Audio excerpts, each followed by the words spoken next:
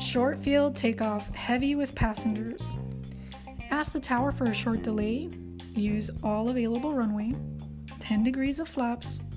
Full brakes on centerline. Full power, gauges in the green. Max RPM verified.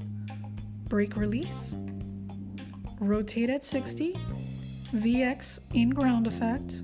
Once you're clear of the obstacle, accelerate to VY by pushing forward on the yoke.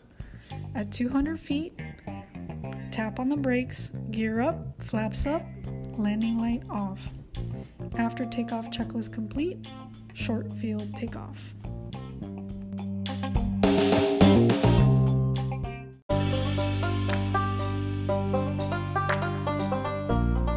Short field takeoff, flaps 10 degrees, yoke back 100%, roll out on the two main wheels.